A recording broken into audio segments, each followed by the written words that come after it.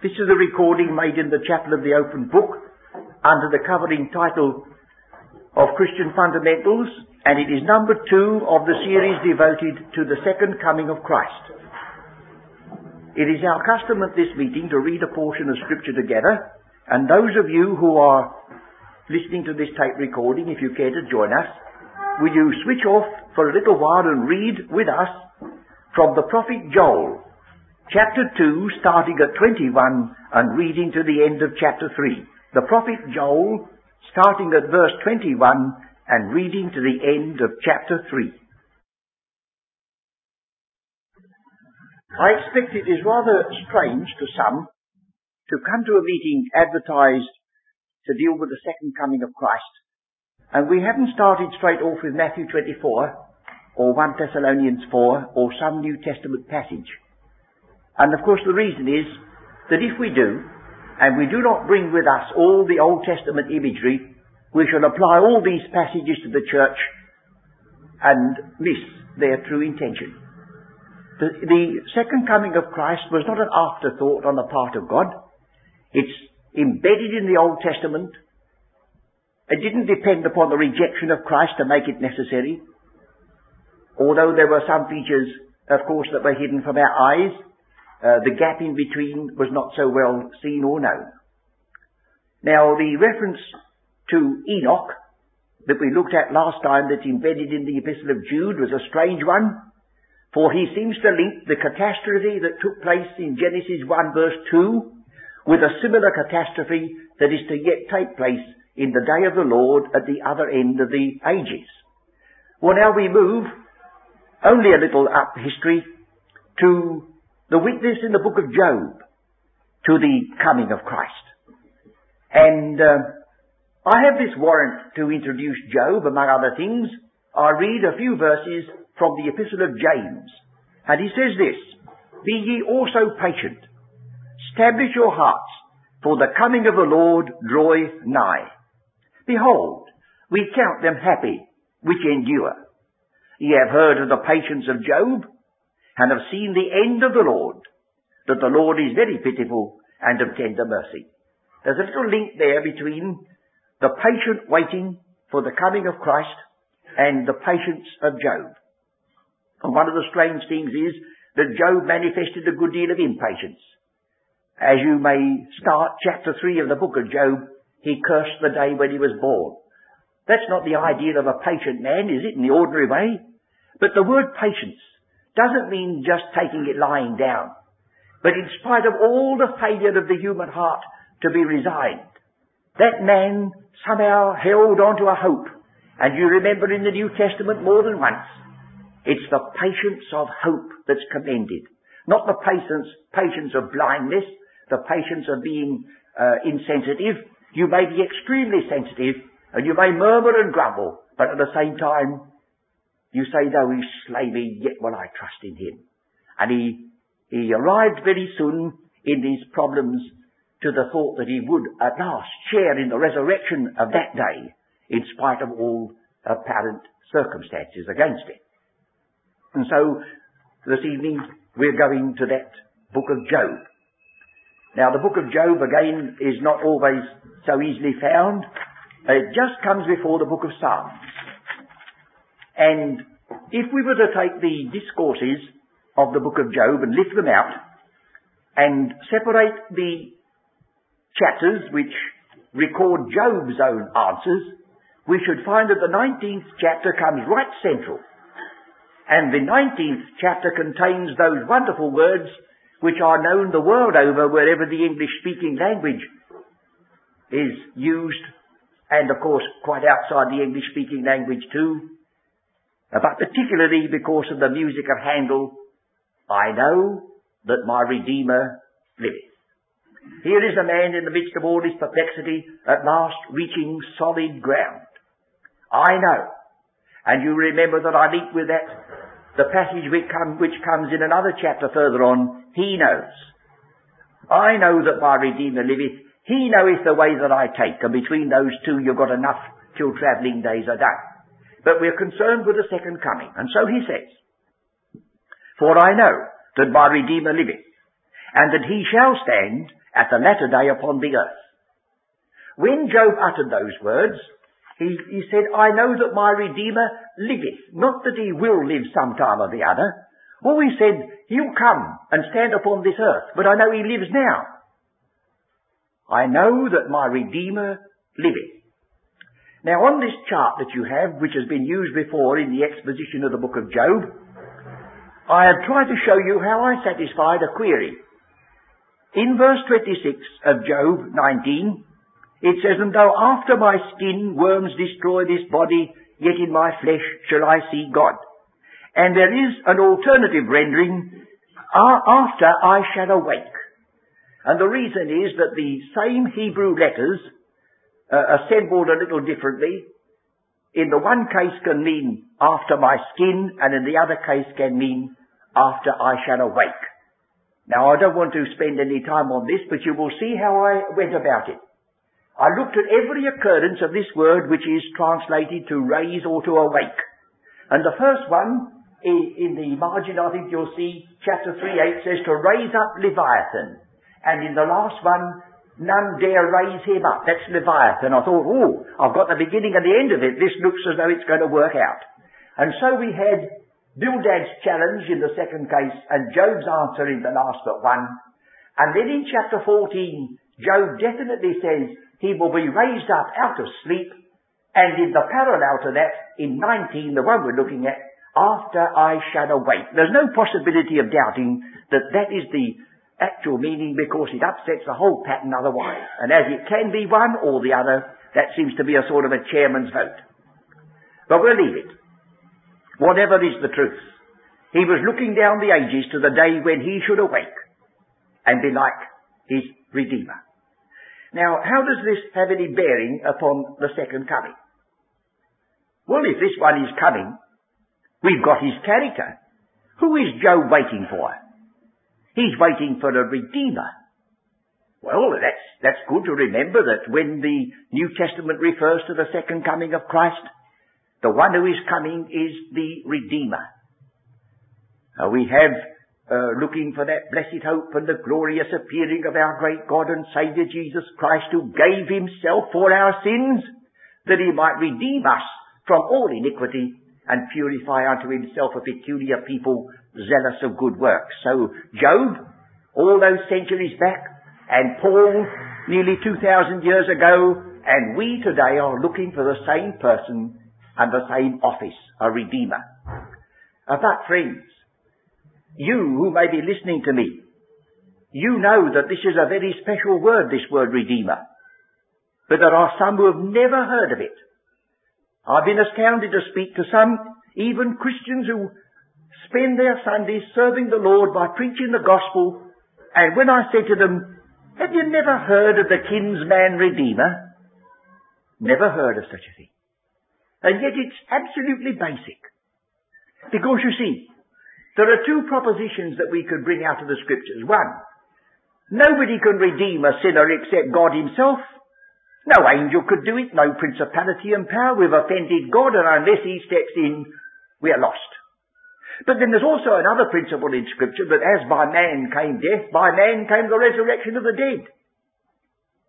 And the only solution of that is found in this title, because it's not merely a Redeemer, it means next of kin. Every occurrence of the word Redeemer in the Old Testament, without exception, means your next of kin. And when you lived in primitive times, your next of kin, he did that which is done now by the town council or the whatever it is that is superintending your affairs, collecting your rubbish, seeing to your police. We just do it by paying rates and taxes. But in those days, they had to call upon the name of their kinsman Redeemer to interfere on their behalf, to mediate for them, to see that they had right done. And then there are two offices that this kinsman Redeemer filled. He not only redeemed anyone who was in bondage or forfeited his inheritance, but he avenged if it was necessary. The two go together. And you will remember that those two go together in more passages than one. First of all, let's make sure about this kinsman redeemer element and see at least two passages in the New Testament that help us to see that this is so. One appeals to you at once is in the Epistle to the Hebrews, chapter 2. And if you know it and can quote it without turning to it, well, bless God you do. Let others have a chance to read it too. Hebrews chapter 2 verse 14. Forasmuch then, as the children are partakers of flesh and blood, he also himself likewise took part of the same. Now notice the two offices. That through death he might destroy, verse 15, and deliver. You see, the Redeemer and the Avenger, the two sides together, not merely one. That through death he might destroy him that had the power of death, that is the devil, and deliver them who through fear of death were all their lifetime subject to bondage. Then with regard to the stress upon the kinsman, for verily he took not on him the nature of angels, but he took on him the seed of Abraham, kinsman. And then the other passage, which is simpler, but nevertheless just as expressive, is the passage in John's Gospel, where after speaking of him in the beginning as the Word, by whom all things were made, he then says in verse 14, and the Word was made flesh, and dwelt or tabernacled among us, and we beheld his glory. And the wording of the latter part of this verse 14 needs some such translation as this. And the Word was made flesh and dwelt among us, and we beheld his glory. That kind of glory that you would associate with an only begotten of such a Father. It's put like that. That sort of glory. That Son of his from that Father. And so we have the stooping down of this one from his glory to be next of kin. Then you remember that in the book of Ruth we have a wonderful exposition of the kinsman redeemer. I remind you without turning to the book that a little family, they left Bethlehem and trekked down to Moab because there was famine. And living in Moab, the two sons married two women of Moab, and there they settled. And then death entered. And the three husbands died, leaving three widows. And then Naomi heard that there was bread once more in Bethlehem, and she resolved to return to her native land. And the two widows rose up with her, and they said they would come too. But she said, oh no, you stop here, because it's not possible for you to wait. If I should have children again, you wouldn't wait till they grew up. Because that's a strange way of talking from our point of view, but not from theirs. Because you must remember, the law of Moses was that if a man and woman married, and they had no children, and the woman was left a widow, she had no option to marry anybody she chose. Her husband's brother, or the next of kin, was under an obligation to marry that woman, and the first child of that marriage was named after the man that was dead, so that his name should not be blotted out of Israel and the inheritance would not be lost. All that is embedded, and you'll find it in the book of Deuteronomy. And so they come back. Ruth comes back. Orpah went back to her own people. And then you remember that having come back to Bethlehem, Ruth volunteered to go out gleaning. And it says her hap was that she alighted on the field of a man named Boaz. That's one of those blessed haps, isn't it? When she left the door of her house, she didn't know whether she'd turn to the right hand or the left. Naomi had never said a word. She didn't know. But there was a hand of God in it. And when she came back with the amount of gathering, gleanings that she had, Naomi looked her up and down and said, blessed be he, where have you gleaned today? And she said, and I believe Naomi was all of a quiver, waiting for the name, but she never said it. She said, the name of the man in whose field I gleaned today was Boaz. Oh my. She waited for it, you see. Oh, she said, blessed be he of the Lord. He hath not left off his kindness to the living and the dead. That means nothing to us, but it meant to Ruth because of the husband that was dead. And here was Boaz. So a marriage was arranged, you know the story, and Boaz brought back the inheritance that was lost, and Ruth could never lose it again. It was only Boaz who could lose it. And inasmuch as Boaz means strength, and he's a picture of Christ, it'll never be forfeited anymore. That's the kinsman. Oh, I've mangled the story. You be outraged at that, friends, and say, I won't rest till I've read that book of Ruth myself. 4 chapters. Why, some of you read whodunits or all these other things night after night. You read that one. If you want a love story that'll move your heart, read the book of Ruth. And read it over and over again, because it's a foreshadowing of the great Boaz, the great kinsman redeemer, who brought back a forfeited inheritance and raised up the name of a man who was dead. That's what Job was looking for. Someone who would redeem, someone who would raise up, someone who would restore. Now, with regard to the question of uniting together redemption, salvation, and avenging, I think you want to get chapter and verse for that, in case it may not be well known to you. The book of Numbers 35:12. The book of Numbers, chapter 35:12. This is referring to the cities of refuge that had to be built by the Levites in the land of Palestine. It says in verse 10, Speak unto the children of Israel, and say unto them, When ye come over Jordan into the land of Canaan, then ye shall appoint you cities to be cities of refuge for you, that the slayer may flee thither, which killeth any person at unawares. And they shall be unto you cities for refuge from the avenger, that the manslayer die not, until he stand before the congregation in judgment. Now that word avenger is exactly the same letter for letter as the word redeemer. He was the redeemer or the avenger, as the case may be. And now will you look at Isaiah chapter 61 verse 2. Isaiah 61 verse 2. I think we'll read verse 1 and 2.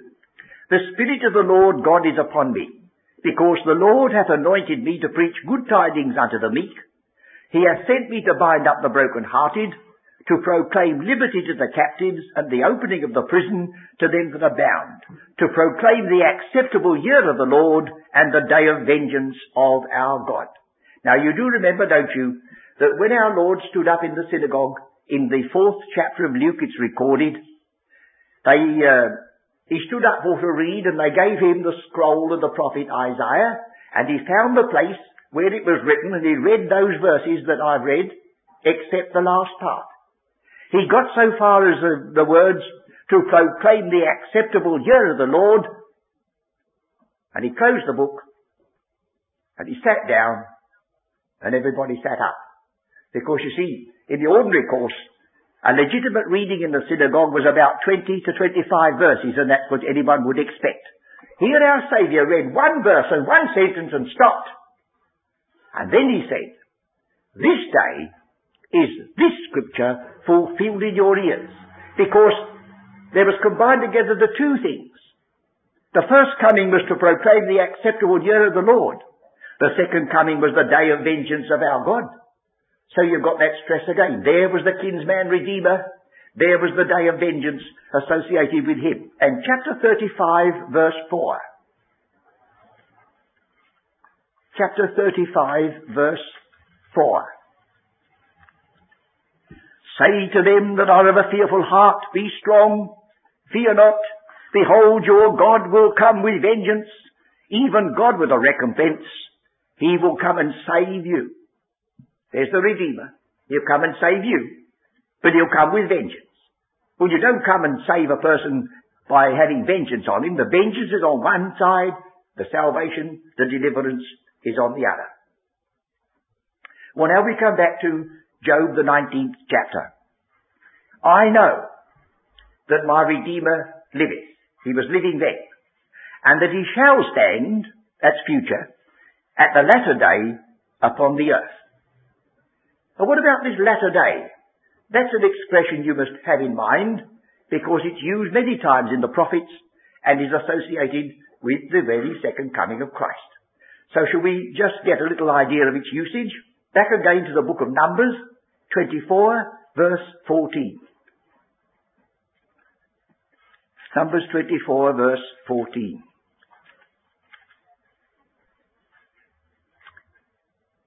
This is Balaam is speaking. You know, Balaam is a sample of those people who see the truth, know full well what the truth is, yet for their own greed and their own purposes, they go contrary. But one of the terrible things is, Balaam prayed about it. You remember there are some people, you've met them, you bring before them a piece of scripture which is as plain as a pikestaff. There's no involved grammar, it just says that. And they look at it and say, I'll pray about it. Well, that simply means they're going to discard it. They're avoiding it. God doesn't want you to pray about it. He wants you to believe it. He said to Balaam, you mustn't go. He said to those who were asking him, I'll pray about it. So God says, right, you've asked me again. Right then, Balaam, you'll go. But you'll only say what I tell you. And that'll upset the whole apple cart, won't it? So here it is. Balaam said unto Balak, spake I not also to thy messengers which thou sentest unto me, saying, if Balak would give me his house full of silver and gold, I cannot go beyond the commandment of the Lord, to do either good or bad of mine own mind, but what the Lord saith, that will I speak. Here's a point, friends. If a man like that can be under the control of the Spirit of God, how much more should Isaiah and Daniel, who love God, be under the control and speak by inspiration? What's the problem? Here's a man saying, I don't want to say it, but I'll be obliged to. So much more than if a willing servant comes before the Lord, like these prophets, then the problem of whether God could influence their mind and speak through them seems to cease. And now, behold, I go unto my people.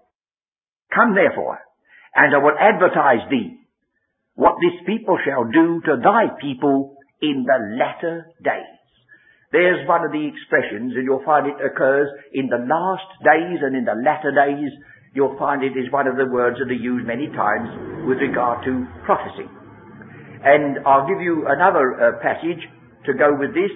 That is Hosea chapter 3, verse 5. And of course, everyone, knows that Hosea is the first of the minor prophets having a letter O in them. So here we are, Hosea chapter 3, verse 5. But verse 5 is the end of a story. Verse 3, I said unto her, thou shalt abide for me many days. Thou shalt not play the harlot, thou shalt not be for another man, so will I also be for thee. This is the sequestration of a woman who has been taken in that condition and is now going to be taken back by her husband after a period of mutual waiting.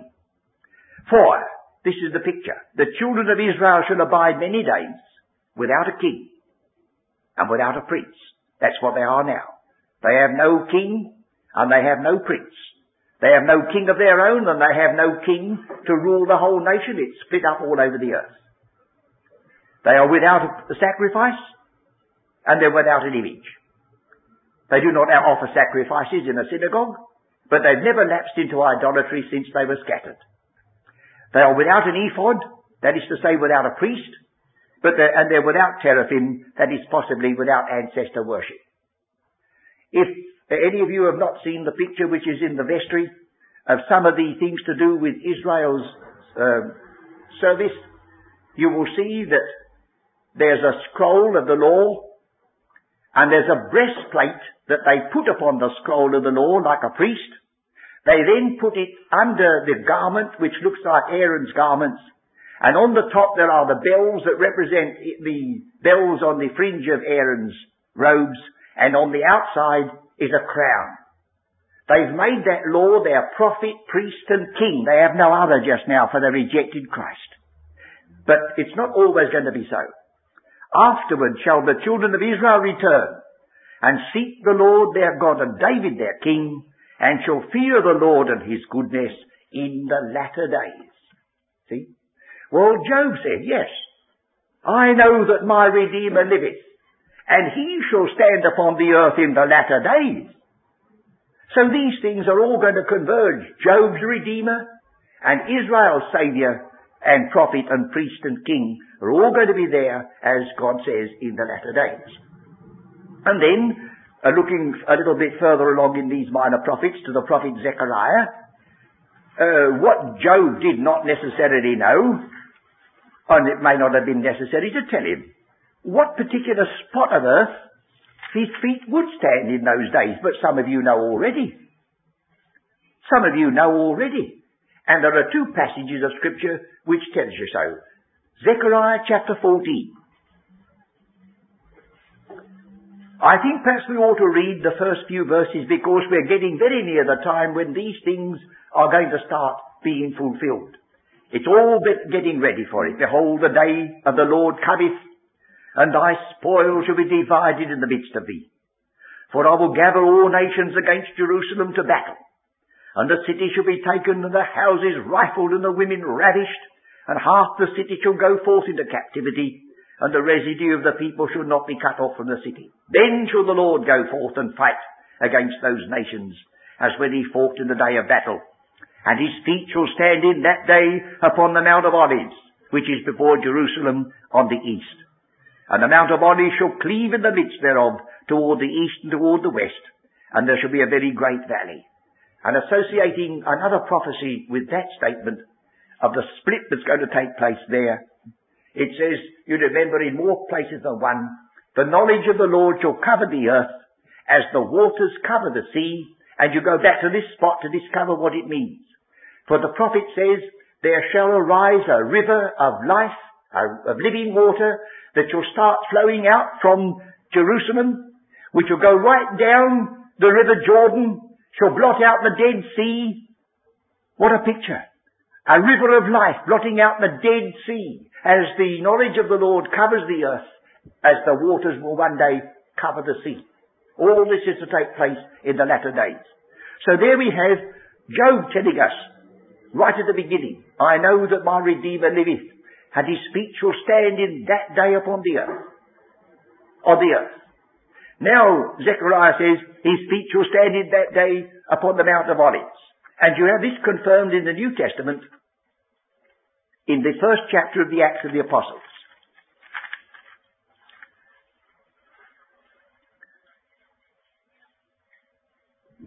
Verse 6, when they therefore were come together, they asked of him, saying, Lord, wilt thou at this time restore again the kingdom to Israel? And he said unto them, it is not for you to know the times or the seasons which the Father hath put in his own power, but ye shall receive power after that the Holy Ghost is come upon you, and ye shall be witnesses unto me both in Jerusalem, and in all Judea, and in Samaria, and unto the uttermost part of the earth. And when he had spoken these things while they beheld, he was taken up, and a cloud received him out of their sight. And while they looked steadfastly toward heaven, as he went up, behold, two men stood by them in white apparel, which also said, Ye men of Galilee, why stand ye gazing up into heaven? This same Jesus, which is taken up from you into heaven, shall so come in like manner as ye have seen him go into heaven. That's explicit enough.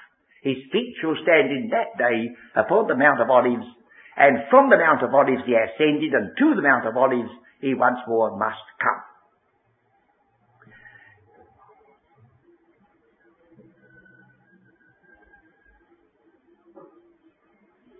Now there's one or two other features that may be of interest. I'll turn back now to that which must always go with the second coming of Christ, the question of resurrection. And this must be dealt with even though we know it before we look at chapter 14.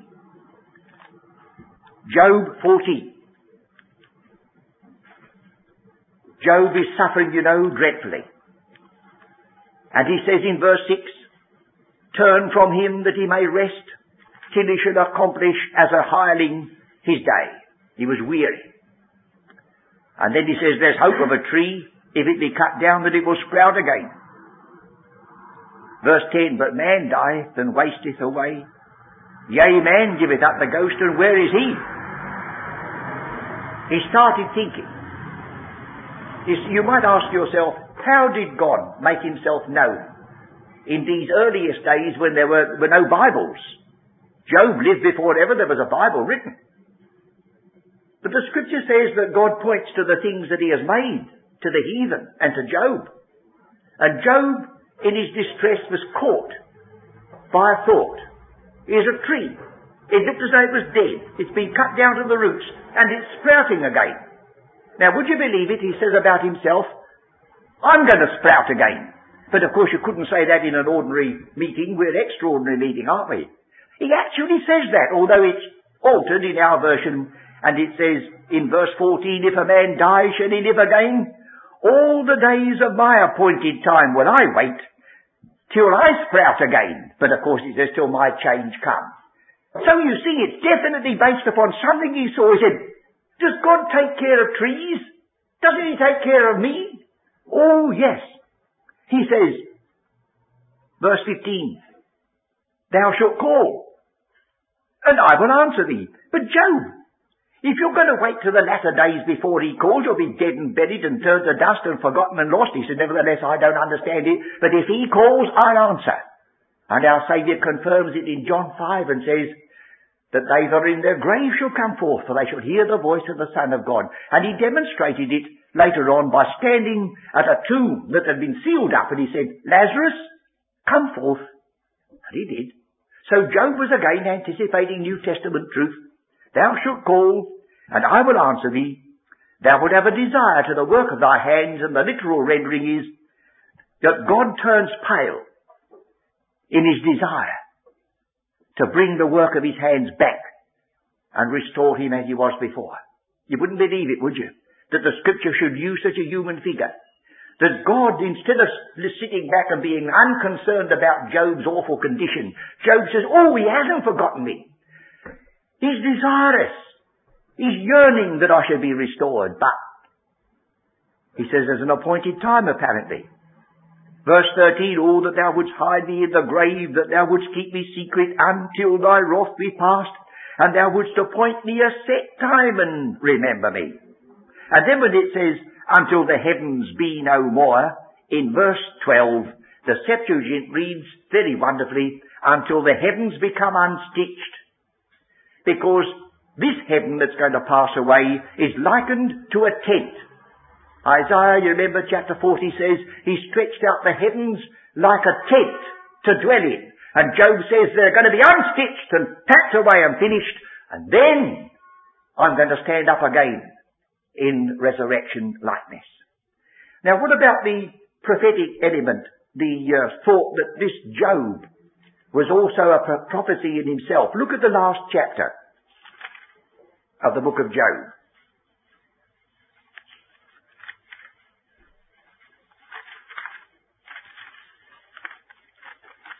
There are one or two passages here that suggest that Moses himself, who I think had a hand in writing this last chapter, would realize their import. First of all, Job acknowledges at long last. He says in verse 4, Hear, I beseech thee, and I will speak. I will demand of thee and declare it unto thee. I have heard of thee by the hearing of the ear, but now mine eye seeth thee. Wherefore I abhor myself, and repent in dust and ashes.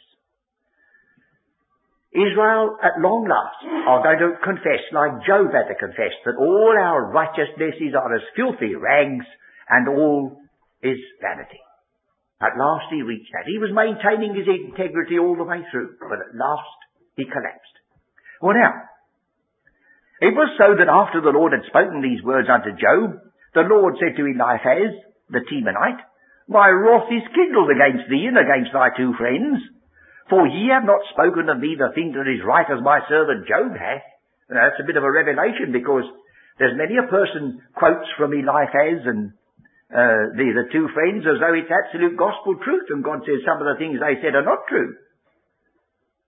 That's a little test for our vanity too, isn't it? Because we should have been taking in just the same of these wise men. Therefore, take you now 7 bullocks and 7 rams, and go to my servant Job. Do you know what Job's going to be? He's going to be a priest to offer a sacrifice for the sins of these outsiders. This is Israel's position being foreshadowed. When they repent and look upon him whom they pierced, then they will enter into their glorious destiny, and they will become a kingdom of priests, and the nations of the earth will be blessed through them. So Job, here he is. And my servant Job shall pray for you. For him will I accept, lest I deal with you after your folly, in that ye have not spoken of me the thing which is right, like my servant Job. So Eliphaz the Temanite and Bildad the Shuhite and Zophar the Naamathite went, and did according as the Lord commanded them. The Lord also accepted Job. Then there's an expression which you'll remember comes more than once in the New Testament, in the Old Testament. And the Lord turned the captivity of Job. The Lord turned the captivity of Job. Now that's used more than once in the prophets concerning Israel. Now strictly speaking, Job was never in captivity to any man. He was certainly in a terrific bondage of disease. And there he was, in an awful condition. But this is a prophetic statement used of Job, and the Lord turned the captivity. Don't you remember this is when the Lord turned the captivity of Israel? You know how they rejoiced to think it was come at last? Turning the captivity is a term that comes over and over again in the prophets dealing with the future of Israel. So here again you see there is some element of prophecy about this restoration of Job. Well now, it says, after his captivity was turned, he prayed for his friends, and also another thing. The Lord gave Job twice as much as he had before. Do you remember, I think we ought to refresh our memory, in Isaiah 40, which deals with the restoration of the children of Israel. Comfort ye my people, saith your God. Speak ye comfortably to Jerusalem, and cry unto her that her warfare is accomplished, that her iniquity is pardoned, for she hath received of the Lord's hand double for all her sins. And then you can find other passages where they're going to have double as a result of all their sufferings. One of the characteristics that mark off the firstborn is that he receives double. When Jacob looked down the list of his sons, he didn't say Reuben, he didn't say Simeon. He went right down the list to Joseph, and he made him his firstborn, although he was not number one. He gave him the distinctive coat of many colours which marked him off as the priest of the family, and he gave him a double portion in Israel, for Joseph hasn't got a tribe called the tribe of Joseph. His two sons take this place, Ephraim and Manasseh. So he has a double portion. And here we have it, Job receiving double. And in order that we should realize that this means what it says, will you turn to the first chapter of the book of Job and then compare it with the last? It says there was a man in the land of Uz whose name was Job, and that man was perfect and upright, and one that feared God and eschewed evil. That's the testimony given of this man who went through it so dreadfully afterwards. I've already mentioned in other circumstances how I was attracted to think that this man was a prince, a mighty man, a ruler, and yet he's simply called Job. Because the usual thing in the Bible is to say of a great man, he was the son of so-and-so, the son of so-and-so, the son of so-and-so. Give a long string of them. And he's simply called Job, like you might say Fred or Tom or Bill. Until I discovered at the end of the Septuagint version that they gave the pedigree of Job. And it reminds you in the pedigree that his name originally was Jobab. Well, now you see that starts you off, doesn't it? In the Bible, if a person's name is changed, it's changed because of its typical meaning. Abraham comes out of Ur of the Chaldees, and he's got a Chaldee name. Then presently God says, I'll change your name to Abraham, the father of many nations. So the changed name was prophetic. Well, then of course, you naturally say, well, if that's the case, what's the meaning of the word Job? And the first occurrence of the word Job comes in Genesis 3:15, when it says, I will put enmity between thy seed and her seed. Job means enmity between the true seed of God and the false, and there's Satan doing his utmost to destroy that man. And God says you can touch his home, you can touch his family, you can touch his health, but you mustn't touch his life. That's never involved. And he plastered that man with the botch of Egypt and everything you can think of. And what sort of a condition was he in at the beginning? How did he fare at the end? Well, we'll go on and look. And there were born unto him 7 sons and 3 daughters. His substance also was 7,000 sheep and 3,000 camels, 500 yoke of oxen, 500 she-asses, and a very great household. Well, now will you turn to the last chapter? Verse 12, so the Lord blessed the latter end of Job more than his beginning, for he had 14,000 sheep, and 6,000 camels, and 1,000 yoke of oxen, and 1,000 she-asses. Well, even my arithmetic shows me that that's just double. God means what he says. Double. And then what about his children? He had also 7 sons and 3 daughters. He'd lost 7 sons and 3 daughters. He had another family. That they weren't raised from the dead. No miracle was wrought there, but this is continuing the thought in type. God could make a complete restoration. And he called the name of his first. That's the daughter. The 7 sons are not described as being beautiful, fair, or anything to look at, but the daughters are picked out. And he called the name of the first Jemima, and the name of the second Keziah, and the name of the third Karen-Happuch. And the 3 names all carry the idea of something beautiful about them. It's especially Karen-Happuch, because I suppose you all know that the word Karen-Happuch means a paint box. She was called a paint box, not because she got a complexion over the counter, but because it looked like it. The point is, this man was disfigured and horrible to look at to himself and others. And he was so restored. So shall I go back on my story just to finish and see the basis of it all in what Elihu said to this man. Chapter 33. He speaks about him, verse 21, his flesh is consumed away that it cannot be seen. His bones that were not seen stick out. His soul draweth near unto the grave, and his life to the destroyers. If there be a messenger with him, an interpreter, one among 1,000, to show unto man his uprightness, and he showed unto Job his uprightness, and when he saw what it was, he collapsed and said, it's no good to me. Then he is gracious unto him and saith, deliver him from going down to the pit. I have found a ransom. His flesh shall be fresher than a child's. He shall return to the days of his youth. He shall pray unto God, and he will be favourable unto him. He shall see his face with joy, for he will render unto man his righteousness. And so on. There's restoration.